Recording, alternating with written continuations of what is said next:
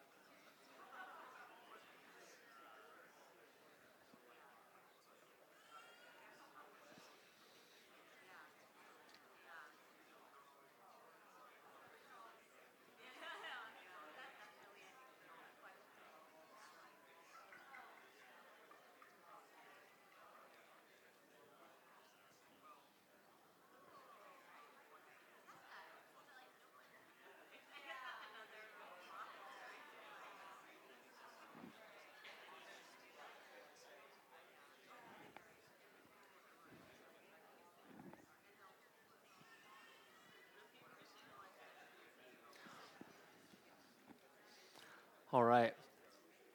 Well, I'm sorry to interrupt your comments. Did anyone have a partner that had a brilliant comment and wants to raise your hand and volunteer your friend to share? Does anyone have any? How would you respond to that question, that objection, that curiosity? What do you guys think?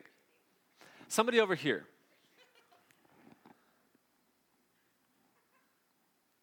We're new at this.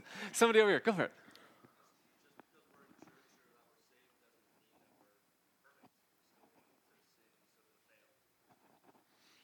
Yeah, well put. Well put. Anyone else from this quadrant over here? E. Salazar, what do you think?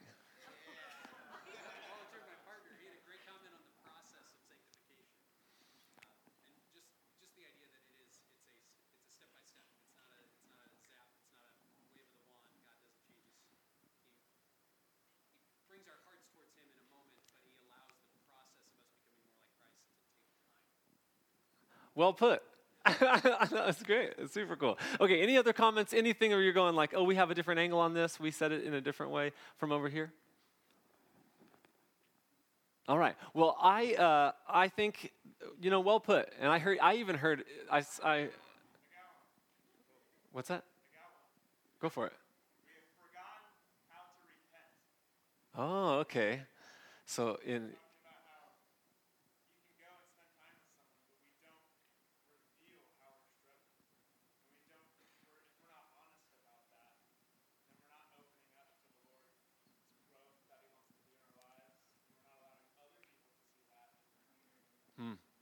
Yeah, well put. Well put. So I think the more time you spend in church, you start to realize that people are more sinful than you maybe give them credit at one point. That God is more holy and kind of more wonderful, but that people are more flawed. And the process of sanctification, the process of repenting daily as a Christian is realizing that even your good deeds oftentimes have selfish motives, and that sometimes your sin convinces you that you're not that bad, and that people just don't understand you, and that everyone else is difficult, but I'm the one who's really enlightened, or the one who's really knows how to communicate, and that sort of thing. And if anything, what the Bible tells us about the church is that it's a bunch of messed up people who are only brought near to God because of Christ's work on the cross to come to us instead of us getting righteous to come to him. And so in the end, any hypocrisy, almost kind of like Daniel mentioned, is it's an extent to which we just don't come in contact with the gospel and how we live our lives on a daily basis. But it is, in the end, good news that we are difficult people. And our passage shows two difficult people, David and this foolish person named Nabal. And this wise, the passage says, beautiful and smart and kind of, she's got discernment in her life, this woman, Abigail, who is figuring out how to do God's best with two really broken people who are bad at conflict. And so the discussion today really is just about dealing with difficult people. So I have one more question for you that you guys can discuss with your partner, and that is, what was the last fight that you got in? Not with the person next to you, you can mention that, but just in general, was it somebody cut you off and you had like a one-sided fight that just involved, swearing, or was it, like, what was the last fight you got into, just in general, the last time you like huffed and you puffed and you're going like, I am mad, this is a fight? Discuss. I'm going to give you 30 seconds.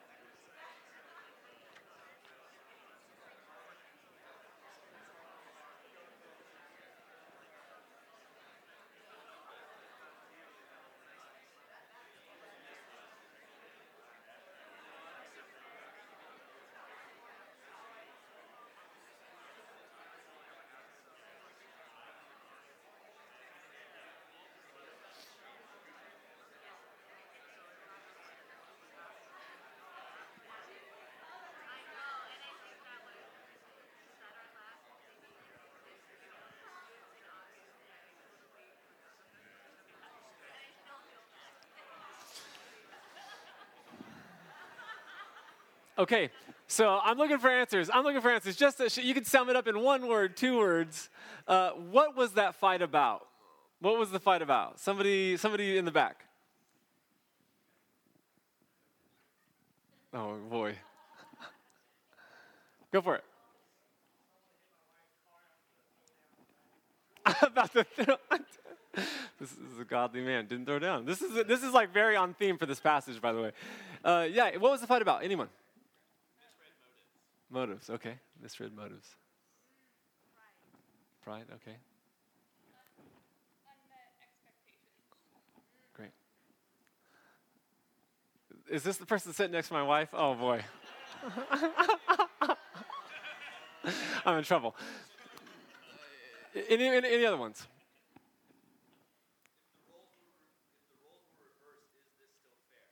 Okay. Love it. So here's the conclusion we've come to start our discussion. We are flawed people. The world is broken. And if God is good, he can change our lives, but I don't know that we'll ever escape just the general sinful world. So we have to kind of flex the muscle, develop the ability to deal with difficult people, understanding that oftentimes also we are difficult people. And so this passage is one example of just how God has worked in his will for Israel, for King David, For us, since there's a promise about Jesus that comes through the line of David, and so God, over the arching kind of like narrative of Scripture, has to keep Israel together so that Jesus can come through Israel so that we can be saved. And so you see in this passage, God is working his will through messed up people with bad motives, with the inability to resolve conflict and communicate well. And that shows God's mercy and grace. So the big idea for this morning is that I want to read it to you, quote it to you so we can stay on topic here. Dealing with difficult people requires 4 things that we'll see in the behavior of Abigail, this godly woman. Dealing with difficult people requires acceptance, prayer, grace, and forgiveness. And we're going to move through these very quickly because we've got a shorter time this morning for our sermon. So, in 1 Samuel 25, Samuel dies. This is kind of a benchmark for the nation of Israel. And then David, because he's still fleeing from Saul, moves out into the rural areas of Israel into a desert named Moan. In that area is a wealthy, shrewd, kind of negative, foolish, ungodly man named Nabal who has lots of property in the area and is very wealthy. It goes on to list his property, his sheep, and all these things that he owns. Nabal's wife is a woman named Abigail. Abigail, it says, is intelligent and a beautiful woman. This is in verse 3 of chapter 25. But her husband was a surly and mean person in all of his dealings. It says later in the passage that Nabal's name meant foolish. So either he developed the name or he just happened along. His parents just picked a really unfortunate name for the way he would behave in his life. Most likely a literary device or a name that he picked up, but he's a foolish person regardless. So David says, he's in the wilderness, and then there's this wealthy man who owns lots of land and has this business, but he has a need, and David is ready to fill it. And so David says, hey men, go to Nabal and offer our services. Because again, David's trying to take care of his men now that a few hundred of them have run away to be with David, to protect David, to live out God's will for what they see as God's will with David, the man to be king. But David has to care for his people. So his idea is we're going to provide services for this wealthy man, Nabal. And we'll provide him protection. We'll take care of his sheep. We'll be ethical, godly servants to help his business. And then, so David sends these men to go talk to Nabal. And Nabal's response is, who is David? Why do I care about who you are? David sends them in to offer his services, and he says, I hear there are a lot of people running away from their masters these days. And so he's calling David a servant, and he's saying, you're an ungodly servant because you're running away from your master. And so he sends the men back, which is a foolish decision on a business sense, but it's also a foolish decision because everyone recognizes that it's just out of pride that Nabal is saying, I don't care what service you could provide. I don't even care in a lawless wilderness world like the ancient Near East is. You could take over all my sheep, and I don't need to befriend you or even be ethical to you because, it's so prideful because somebody could just take a sheep at any particular time. So later in verse 18, the servants of Abigail hear that Nabal is being foolish, and so they go to Abigail and they say, the servants of Abigail come to Abigail and say, your husband is making a foolish choice here. What if we go and show grace and show some care to these men that are out in the wilderness needing food, needing water? And so Abigail does that. So again, to wrap up the story, or to catch up the story so far, men in the wilderness, business owner, sends them in. Nabal sends them in back to David. David then gets outraged at the insult of who is David. I hear he's a servant who's run away from his master. So then David tells all of his men, grab your swords.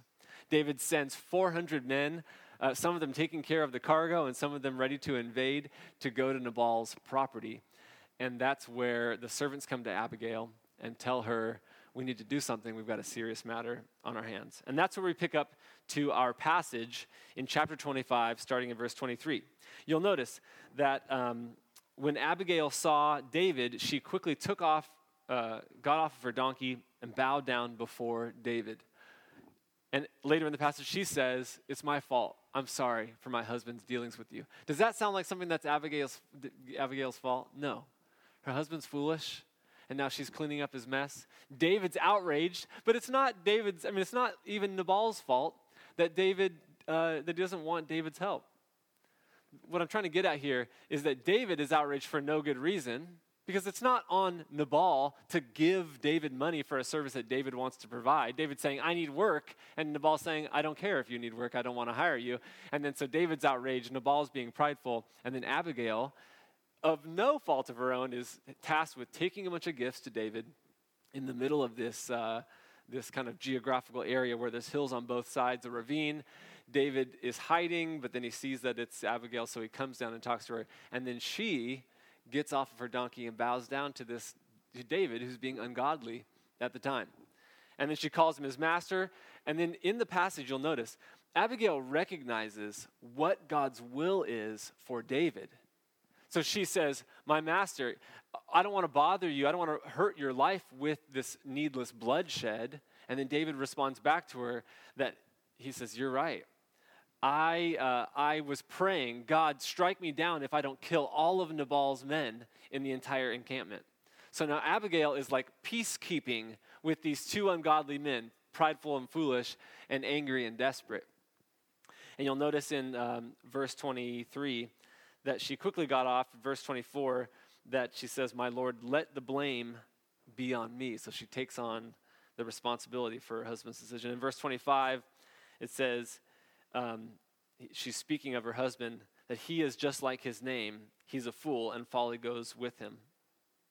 And then starting in verse 26, it's just interesting to note that now since the Lord has kept you, my master, she's speaking to David, from bloodshed and from avenging yourself with your own hands, as surely as the Lord lives and as you live, may your enemies and all who intend to harm my master be like Nabal. She's saying anyone who wishes to harm you should be called foolish as well.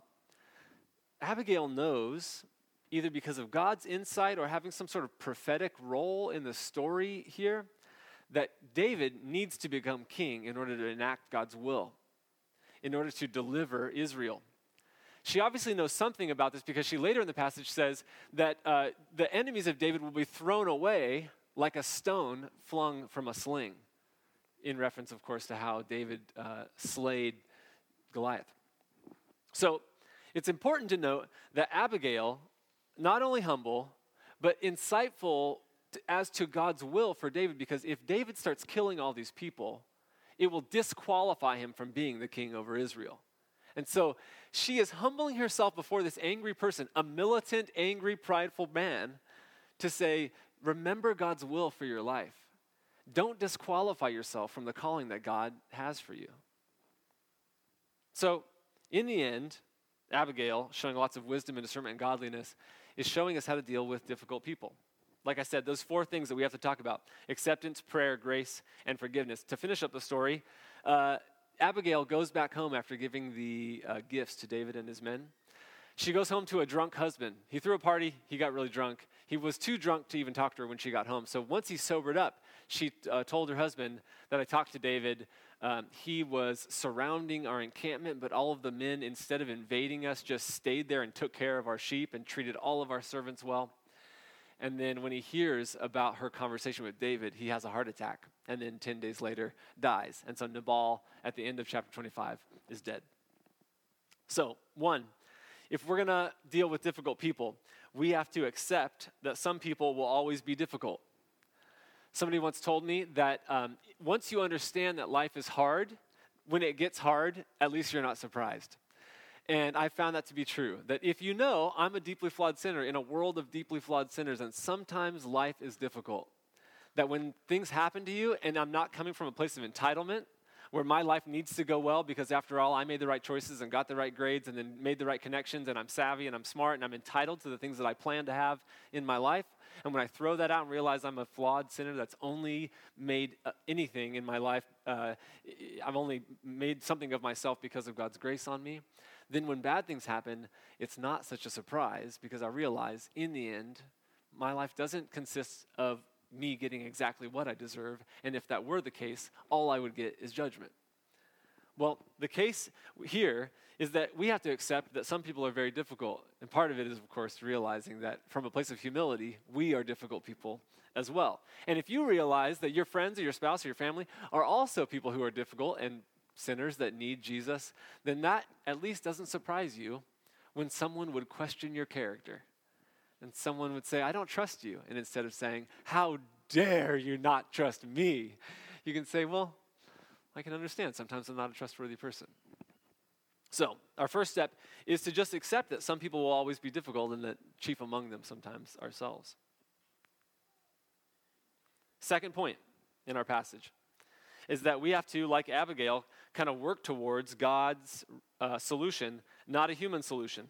So 1 Samuel 25, we see that Abigail kept David from disaster because of her choices on that day. And you look in verse 26.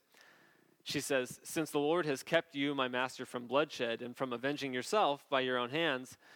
And then she talks about the Lord's will. She talks about the faithfulness of God and David fighting for the Lord.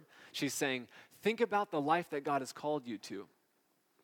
So that you don't just live in your anger, you don't just live in your immediate context. Think big picture about who God has called you to be. And if you can come in contact with God's will for your life, maybe it'll give you a bit of perspective in the midst of your conflict and your anger. That's what Abigail's doing. She's saying, I want God's resolution for your life, not just what you want. So can you think, in that conversation, she's finding a non-confrontational way to confront David and say, your head is off, you're angry, you got your sword in your hand ready to kill my husband. She's not just confronting him directly on, though, but she is kind of replacing confrontation by saying, but think about God's will for your life. Think about a resolution that is from the Lord. So the second thing is that if we're going to apply what we see in Abigail, we have to pray for God's solution. Here's my question. It's a rhetorical question, so you don't have to answer it. What would your last fight be like if you wanted God's will for the person that you fought with more than you wanted to just kind of get even? How would it change your tone? How would it change the words that you say if your chief goal was to see that person discover and live into God's will for their life instead of just winning the fight or coming off as looking righteous or more holy than the other person? Okay. The third point is that we have to recognize that God has given us grace, and I just kind of want to close with this for the sake of time, that God has given us grace in the midst of difficulty, and so we do offer that as well. In verse 27, Abigail gave a gift to David, and it details all these gifts, but just to fast forward or just to give you some context, all of those gifts were really great. Some sheep, some pressed fig loaf that was, I'm sure, the greatest delicacy in the time. She's really showing that from her immense wealth and her husband's immense wealth, that she's willing to really sacrifice and give some grace to these people who are angry and ready to invade and kill all the men in her encampment. So she shows grace, but not only grace, but forgiveness. And I kind of want to tie these last 2 points together. Forgiveness has to be the central part of us pursuing God.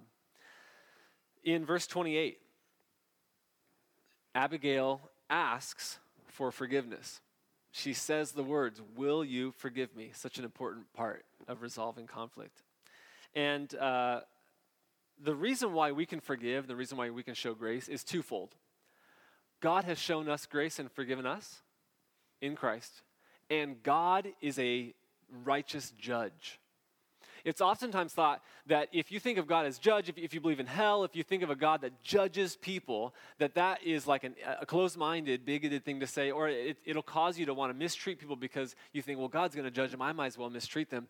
But the opposite is actually true. I'm reminded of the testimony of Miroslav Volf. He's a professor at Yale, and he, in his book, Exclusion and Embrace, said the only thing in Serbia, the Serbian conflict of his childhood where people groups were rivaling for decades, and it was family groups and ethnic groups that were killing each other, and it was a cycle of violence. The only thing that caused people to believe in peace was when they came to the Lord and believed that God would judge evil. The only thing that allowed them to put down their weapons, to put down their swords in David's instance, was to say, God can judge that person and punish that person righteously more than I ever could, and as Deuteronomy says, vengeance is mine, says the Lord. So the source of their pacifism, The source of their peacemaking in that conflict was to say, I'm going to let God be the judge. And that seems like a righteous prayer, that if someone's wronged you and it's real injustice and they've really hurt you, then you can pray that prayer. God, I pray that that person would give their life to Jesus and seek forgiveness from you, Lord. And if not, I trust that you will judge them in the exact way they need to be judged. All of this has worked itself out. In the news this week, there was a jury that sentenced a former Dallas police officer to 10 years in prison this Wednesday from a shooting death of an unarmed black man. She was a white police officer that showed up to what she thought was her home, and there was a black man sitting in her living room watching TV, or what she thought was her living room. She immediately drew her firearm, or as the police reports say, she drew her firearm and killed the man.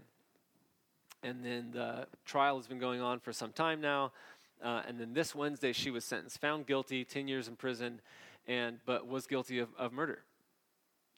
And at the sentencing, the brother of the man, Brant is his name, shared his side of things. And he said this: I love you just like I love anyone else. I'm not going to say that I hope you rot in prison or die like my brother did. I personally want the best for you. This is the brother of the man who was shot, 18-year-old named Brant Jean. He pleads with her then in court to give her life to the Lord and seek forgiveness from God.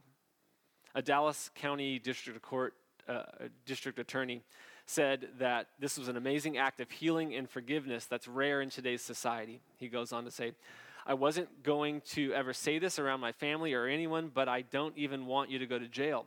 I want what's best for you because I know that's exactly what my brother would have wanted, and that best would be for you to give your life to Jesus Christ. After seeking permission from the judge, Tammy Kemp, Brant walked across the room and hugged the woman, and then the judge also hugged the woman. After his plea that she give her life to the Lord and seek forgiveness from God, the judge then opened the Bible that was given to her on that day, and she pointed, the judge, to John 3:16. And then she said, this is where you start. And that was the end of the proceedings. Let's just close with this. That is where you start. John 3:16, that God loved the world enough that he gave his son, that whoever believes in him would not perish but have eternal life, because God did not send his son into the world to condemn the world, but to save the world through him. God is a judge, but God is forgiving, and he's forgiven us. We, as gospel people, as a gospel community on mission, are those light bringers into a dark world. We are the forgivers who have been forgiven. We are the people who enact justice or who live for the good of people in our city and in our families and in our community. We're the people who resolve conflict because we have something in us that has said, God has forgiven me, a flawed, broken sinner. Let's pray.